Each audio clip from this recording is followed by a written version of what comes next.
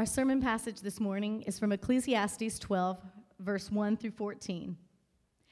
Remember also your Creator in the days of your youth, before the evil days come and the years draw near of which you will say, I have no pleasure in them. Before the sun and the light and the moon and the stars are darkened and the clouds return after the rain, in the day when the keepers of the house tremble and the strong men are bent, and the grinders cease because they are few, and those who look through the windows are dimmed, and the doors on the street are shut, when the sound of the grinding is low, and one rises up at the sound of a bird, and all the daughters of song are brought low, they are afraid also of what is high, and terrors in the way. The almond tree blossoms, the grasshopper drags itself along, and desire fails, because man is going to his eternal home, and the mourners go about the streets. Before the silver cord is snapped, or the golden bowl is broken, or the pitcher is shattered at the fountain, or the wheel broken at the cistern, and the dust returns to the earth as it was, and the spirit returns to the God who gave it. Vanity of vanities, says the preacher, all is vanity. Besides being wise, the preacher also taught the people knowledge, weighing and studying and arranging many proverbs with great care. The preacher sought to find words of delight, and uprightly he wrote words of truth. The words of the wise are like goads, and like nails firmly fixed are the collected sayings. They are given by one shepherd. My son, beware of anything beyond these. Of making many books there is no end, and much study is a weariness of the flesh. The end of the matter, all has been heard. Fear God and keep his commandments, for this is the whole duty of man. For God will bring every deed into judgment with every secret thing, whether good or evil. You may be seated. Good morning. How is everybody this morning? Blessed to be alive. And very thankful for this opportunity. Very thankful for Redeemer Church. I could not enumerate or truly express how thankful I am for this church. And Jamie, thank you. Second time. For those of you though that might not know me, my name is Nathan Drake. My wife is Stacy, sitting right there. And we usually are in this service. I sit right there and I make a lot of noise. I did about 15 years in the Navy. I was a chaplain. I did two combat tours to Iraq as a chaplain of Marines. About 22 years of ministry experience, but I also have PTSD. And Stacy and I came here in February of last year very, very broken. And so this morning was the first time that I preached since the last Sunday of April in 17. And the whole world has changed for me since that time. So again, Jamie, thank you. How many of you are second or third or multi-generation Christian? Okay, me too. And I'm going to start with a little bit of bad news because multi-generational Christians, we got some hang-ups.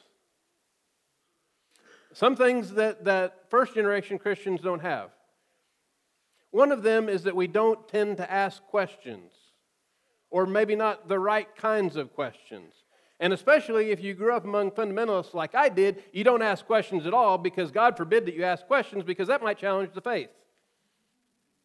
Well, I was one of those souls that was a troublemaker, and I asked a lot of questions. And I continue to ask a lot of questions. And because I've always been an inquisitive soul that asks a lot of questions, as a matter of fact, I got my undergrad in philosophy, the book of Ecclesiastes has a very, very, very near and dear place in my heart. It is the most philosophical book of the Scripture. After I preached this morning, one person told me it was very brave to preach out of Ecclesiastes, and I said, why? And he said it was because it was a confusing book. And it's not confusing to me, but I tend to think the way that Solomon did here. So as we talk about missions, and this is Missions Month, and the thrust of Redeemer for this month is a good reminder and a good refocusing. And Jamie started the beginning of the month speaking about from Redeemer to there, and speaking about the fact that we exist as a manifestation of the missionary zeal of Christ. That we serve a missionary God, a God on mission, and we are part of that mission. And then the following Sundays going forward, that we heard a sermon about a life of purpose, a life of joy, and a life of glory.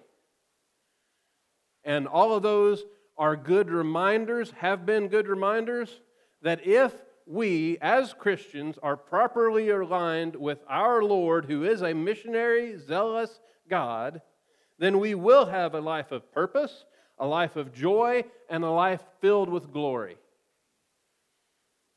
But, sitting there in that seat for the last year was an interesting experience for me, because for the first time in over 20 years, I sat in the service as a layperson. And I don't know about you, but asking questions, we get the idea of, okay, I know who I am. I know what the Lord does in my life. I know what He is about in my life. And I know what I'm called to do and called to be and where I'm called to live and where I'm at. And I'm not going to move to Zimbabwe. Well, you might or might not, right? If you are in true obedience to the Lord, because we never know what He's going to call us to do. But if He's not going to call you to go afar, does that mean that you're not involved in missions? No, absolutely not. So, part of what I intend to do, Lord help me, is show you how Ecclesiastes speaks to the nature of how each and every single one of us, wherever we are in our life, whatever we do, are, or at least can be, involved in the mission of our missionary Lord. Okay? So please pray for me. Hopefully I'll do better than I did the first time, because I tend to be long-winded. Okay, so overall, Ecclesiastes, it's considered part of the wisdom literature of the Old Testament. It was written by Solomon, the son of David.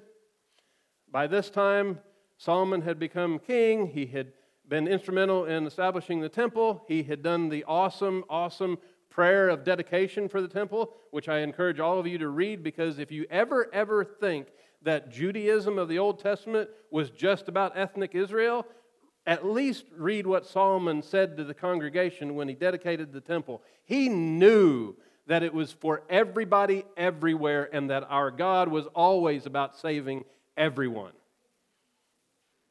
But Solomon, by the time that he writes this book, he has already gallivanted with all of the wives of all of the pagan kings, brought them into Israel, established temples and high places to worship idols, and has kind of fallen away, and now is in the latter part of his life with various regrets and various issues, and coming to terms philosophically with the wisdom that the Lord has given him to work through all of that. Okay? So he starts by saying, the words of the preacher, the son of David, king in Jerusalem, vanity of vanities, says the preacher, vanity of vanities. So preacher there translated is in the Hebrew koheleth, which means convener, leader, speaker, teacher, or preacher of the assembly. The Greek translation of the Old Testament, the Septuagint, rendered it Ecclesiastes, which is member of the assembly, and that's where we get our English name of the book, Ecclesiastes, which was considered by the Jews to be a title for Solomon, the convener of the assembly, because he was king, he would convene them, he would speak to them, so on and so forth. And then he says, vanity of vanities. And that word translated vanity, you may have a various translation that says futility. The idea in the original is something that is empty that we think is grandiose. It's not just emptiness, not just futility. It's emptiness and futility that we ascribe great worth to. How many of our peers, how many of our friends, how many of our neighbors are engaged in all the things of the world that they think are awesome but are ultimately going to burn? Right? And so Solomon says vanity of vanities, all is vanity. And then verse 3, he asks the question, what does man gain by all the toil at which he toils under the sun? So he's asking this question. This is kind of the question of the book. What's the point? What's the meaning of life? What's the deal? But he sets up here in the beginning, under the sun. And this is one perspective, under the sun. You know, Saul, that flaming ball that gives us light every day, right? Under the sun. Everything under the sun, and he uses this phrase, under the sun, 28 times between here and chapter 10, verse 5, to show and argue that everything under the sun is vanity. Worthlessness that we think is awesome. Okay? Now that's kind of depressing, or it can be, if you don't get the other perspective. The other perspective comes along by verse 12 of chapter 1, which verse 12 says, I, the preacher, have been king over Israel and Jerusalem, and I applied my heart to seek and to search out by wisdom all that is done under heaven. And this phrase, under heaven, he sets up as the foil to the idea of under the sun, everything that's vain, under the sun. But then, here's a different perspective, a godly perspective. Everything done under heaven. Okay? And so, he goes on through his argument, and that takes us to chapter 3, verse 1, which is that wonderfully winsome, wise portion, the first 8 verses we hear in a song by the Byrds, where they quote directly those 8 verses, right? Everything there is a season, turn, right? Okay? Well, even the heathen like this part of this book. But you get down here, and after he says, for everything there is a season and a time for every matter under heaven, and he mentions various things. Verse 9, he says, what gain has the worker from his toil? I have seen the business that God has given to the children of man to be busy with. And this is what he's going to say about the perspective of what's done under heaven. He has made everything beautiful in its time. Also, he has put eternity into man's heart, yet so that he cannot find out what God has done from the beginning to the end. Everything that God does, and he's going to say this, endures, right? And everything that God does is beautiful in its time. But everything that man does that isn't from the Lord or in line with the Lord is vanity. Futility that we think is awesome. So he continues on with these 2 perspectives, and that gets us to chapter 12, the reading that Sister Sarah read this morning, and even part of this sounds depressing, and I won't bore you with the first 7 verses of all of the extremely clever ways that Solomon spoke about medical knowledge of the Hebrews, talking about all the body's systems failing as they grow old and die. That's what verses 1 through 7 are. Okay? He says, remember the Lord, be mindful of the Lord in your youth. And the admonishment is because our life is but a vapor and it goes by like that and we're all going to grow old and die. Okay? Now, that can be depressing if we're just focused on what we do under the sun. But I believe, as a church, and the fact that we're here this morning shows that we have a little bit different orientation, or at least I hope we have a different orientation, right? We're concerned about what is the Lord doing under heaven, and how can we be aligned with that? How can we make our days worthwhile, right? He has redeemed us. How can we redeem the time? And so he goes on. Verse 8 of chapter 12 is his concluding refrain after he's talked about growing old and dying. He's saying, vanity of vanities, says, or laments, the preacher, all is vanity. And then verse 9. Verse 9. Besides being wise, the preacher also taught the people knowledge, weighing and studying and arranging many proverbs with great care. The preacher sought to find words of delight, and uprightly he wrote words of truth. The words of the wise are like goads, like a cattle prod. But hear this. Like nails, firmly fixed are the collected sayings. They are given by one shepherd. Now, typologically, this is a framing of Christ being nailed. I won't go down that path too far unless you argue with me. But, verse 12, my son, beware of anything beyond these. Of making many books there is no end, and of much study is a weariness of the flesh. And then verse 13 and 14. In my slides, we're calling this the existential awe. Chapter 12, verses 13 and 14. The King James renders it, let us hear the conclusion of the whole matter, fear God and keep His commandments, for this is the whole duty of man.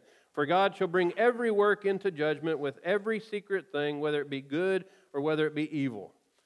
I grew up, that's one of those verses that I've memorized that has had a huge, huge impact on me. Part of probably why I went in the service was being very duty-oriented.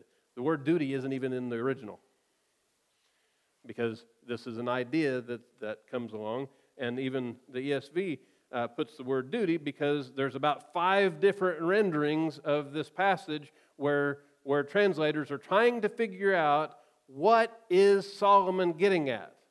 What is he getting at?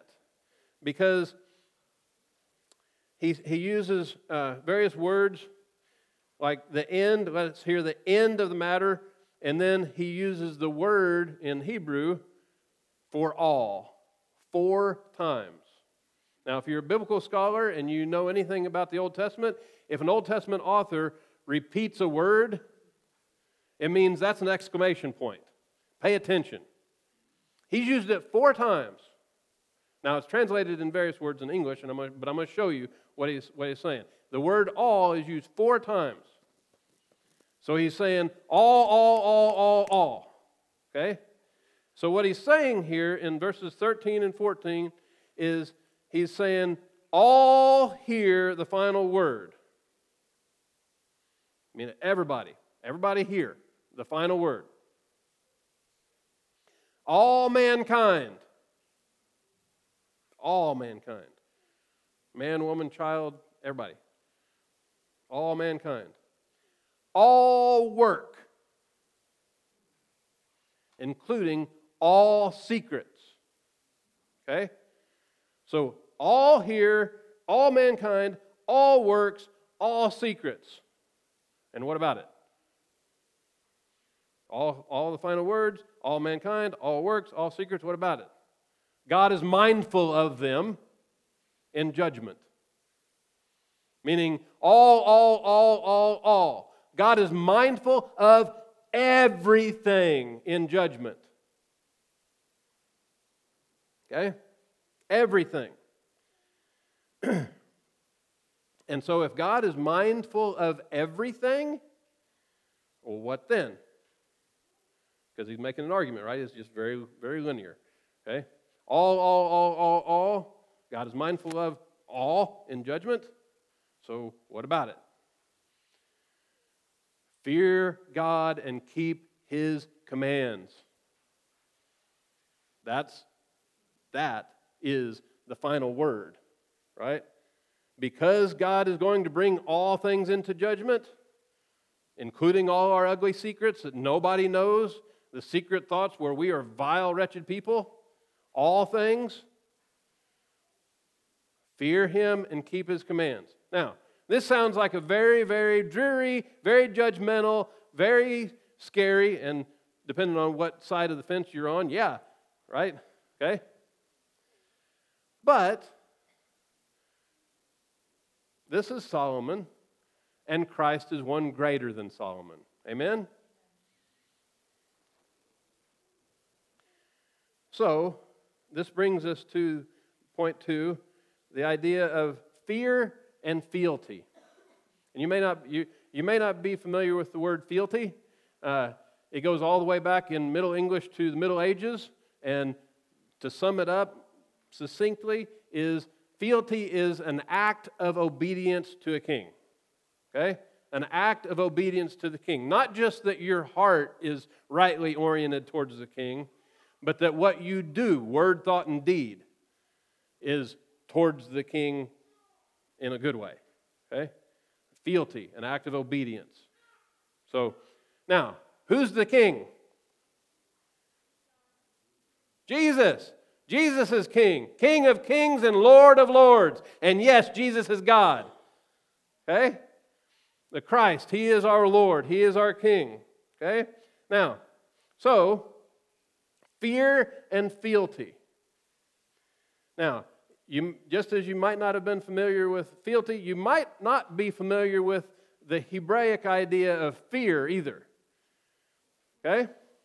The Hebraic idea of fear, the Latin-speaking church, by the time of the early church fathers, had developed an idea, and in Latin it is the mysterium tremendum et fascinans. Okay? The fearful and fascinating mystery. Christ is a fearful and fascinating mystery. I did 22 years of ministry and been in many, many, many places, a lot of dark, dark stuff.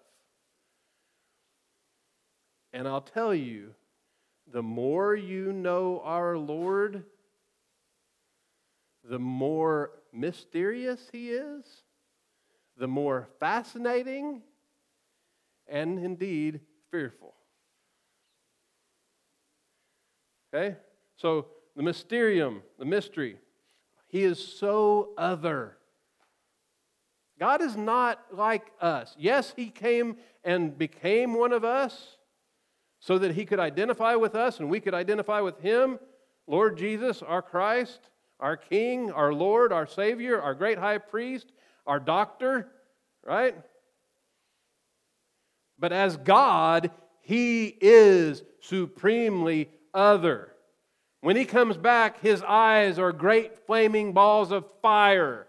I don't know about you, but I haven't seen a human with flaming eyes, okay? He is other. He is mysterious. And part of the mystery is that it is tremendous. It's fearful. He is so beyond us. Think of the Jews at Mount Sinai. They couldn't even stand hearing Him speak.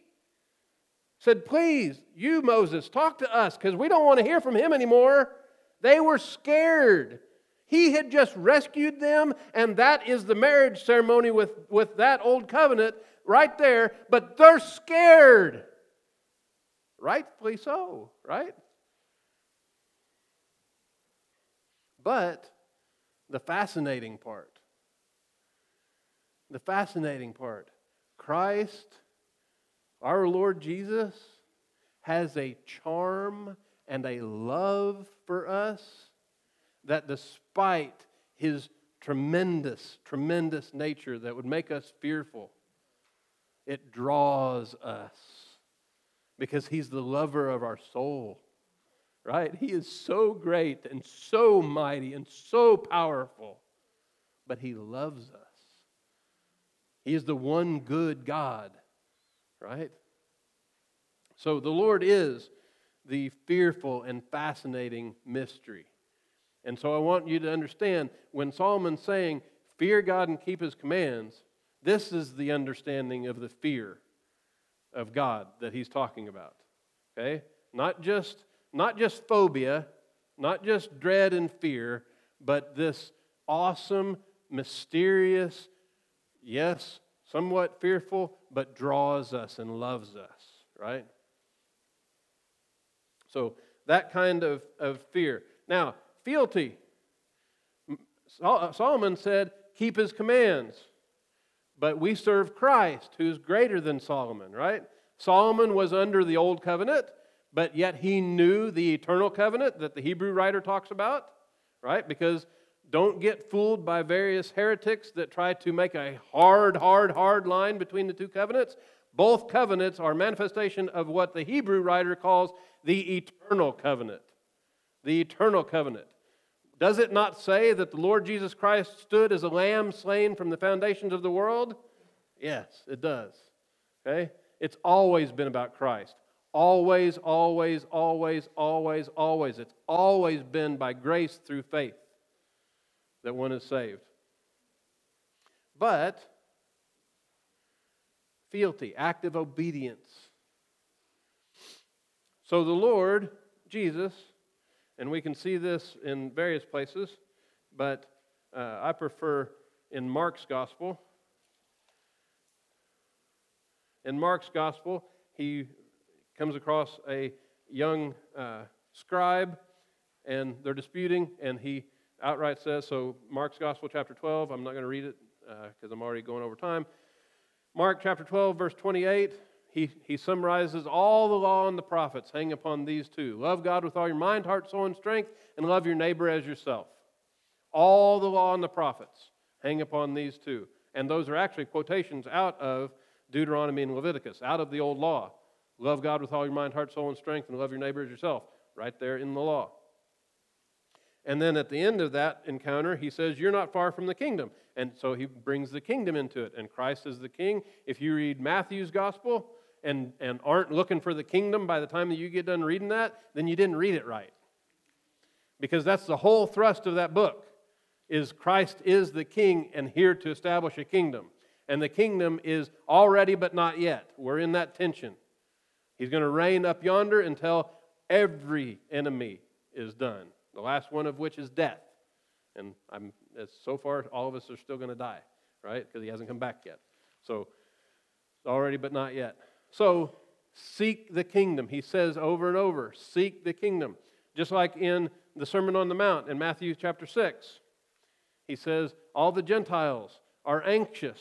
They seek the world's stuff, right? Well, Solomon already said that all of that's vanity. So why do you seek that? And the Lord's saying, don't be anxious. The Lord knows what you need. You can't add anything to your life by anxiety. So seek first the kingdom, and all of this will be added unto you, is what he says. So, as far as fealty and what all of this has to do with missions and Redeemer and us gathered and us focusing on missions, is that our missionary God tells us pretty succinctly that all of his commands are wrapped up in love God with all your mind, heart, soul, and strength, and your neighbor as yourself, and seek the kingdom. Seek to establish the kingdom. And the last point, very briefly, and I think that this whole month has been oriented towards this, is that missions are corporate fealty. Meaning that just like Solomon, when he was talking and repeated the word all, there in the existential all, at the last of his book, the idea is all with a mindfulness of each individual part. Okay? Just like Redeemer is a church, a single entity, bride of Christ. But Redeemer doesn't exist if it weren't for each and every single one of us. Right? And Redeemer as a church is a missionary, zealous church, serving a missionary, zealous God. That means that all of us need to be mindful of the fact that the Lord desires greatly to use each and every one of us. And if you are loving our Lord with all your mind, heart, soul, and strength, loving your neighbor as yourself, and seeking the kingdom, you're going to be a fascinating mystery to many too. And that opens a lot of doors when they see that your life is not oriented towards the vanity. Your life is a different perspective. Your life is about what is the Lord doing under the heaven, the things that are beautiful in their own time. Right? And those doors, those are the ones that you walk through, and those are the ones that the Lord will bring forth much fruit.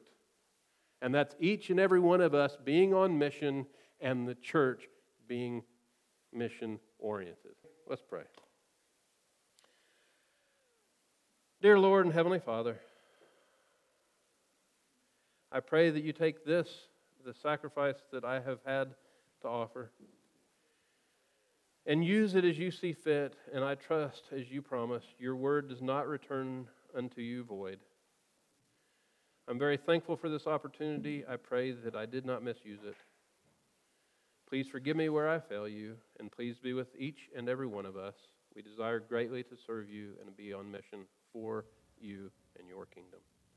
In Jesus' most holy and precious name, we ask these things. Amen.